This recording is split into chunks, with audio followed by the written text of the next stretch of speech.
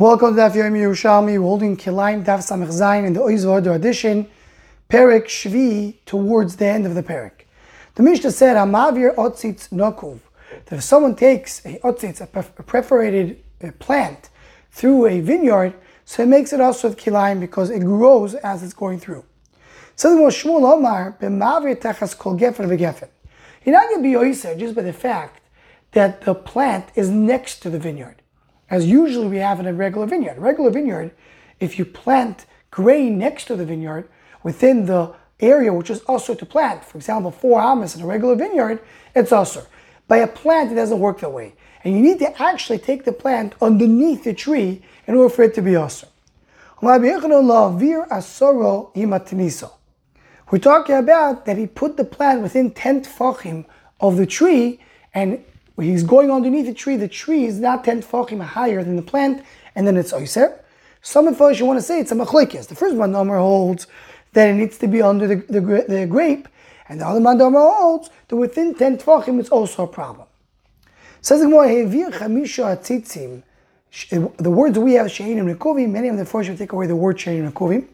So he's taking out the otzitz, tachas kefen achas, underneath one vine.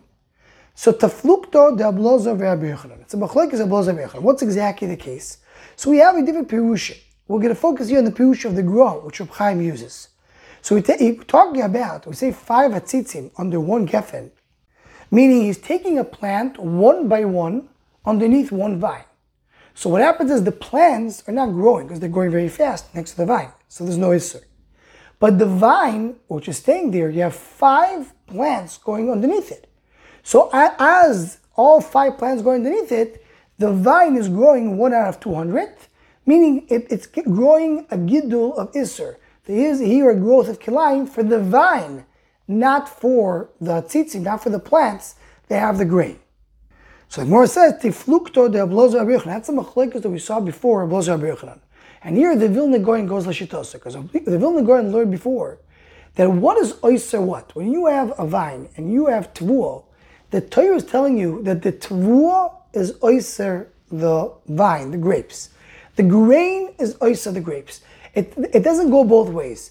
What the main culprit that makes the issur is the tevuah. So in this case, the tevuah, the atzitzim, the plants are not becoming asur. The only thing that becomes asur is the vine. We learned before machlekes, what happens if the tevuah does not become asur? But can the vine become asur? If the oiser, what makes the issur, is not asur, can he make something else asur? And that's the machlekes that we had, Rabbi Yochanan. Same machlekes applies over here. Here the atzitzim will not become asur. Will the vine become asur if the atzitz is not asur? And that's what the Gemara explains. How oiser ain't an issur. What makes the issur does not become asur. So now what the thing that does not cause the issur, just the one who just receives the issur, which is the grape, nesar, that will be the discussion.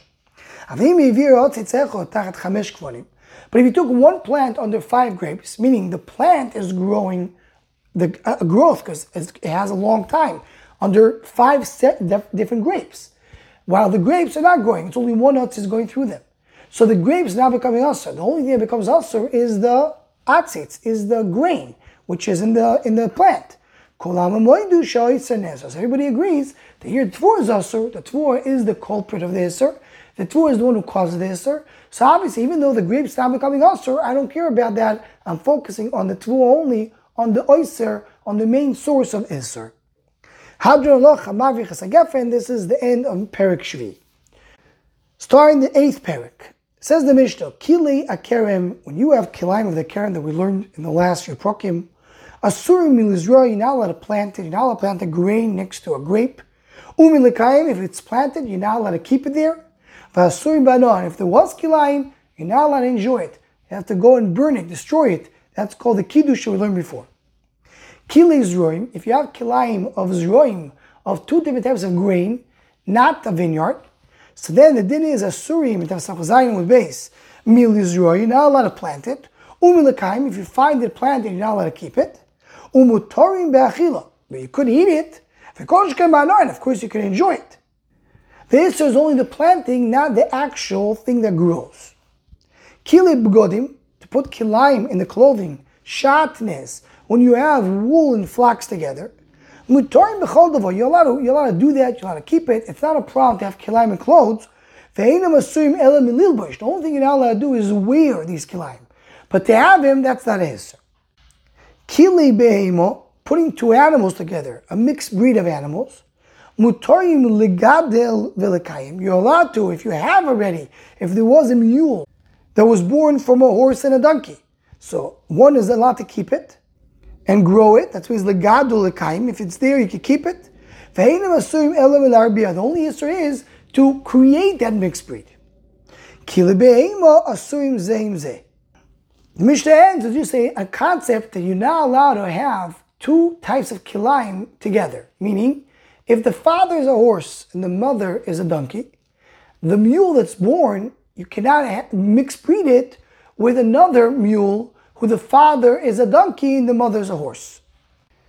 Continues the Gemara. Kili akerem asurim, you're not allowed to plant, you're not allowed to keep it. So the Gemara says, what's the source you're not allowed to keep it? Ksiv lo sizro karmecha kilayim. You're not allowed to plant kilayim. That's to plant it. Mikayim minayin. To keep the kilayim is also, so how do you know that? Talmud loimar v'kerem v'loy kilayim. Meaning you darshan the losh of the pasuk. Karmecha kilayim. The kerem should not have kilayim. Not only not to plant the kilayim, but the fact that the two words kerem and kilayim came together teach you the kilayim should not be in the kerem even if you didn't plant it. Says more, that goes the chura according to Rabbi Akiva. Rabbi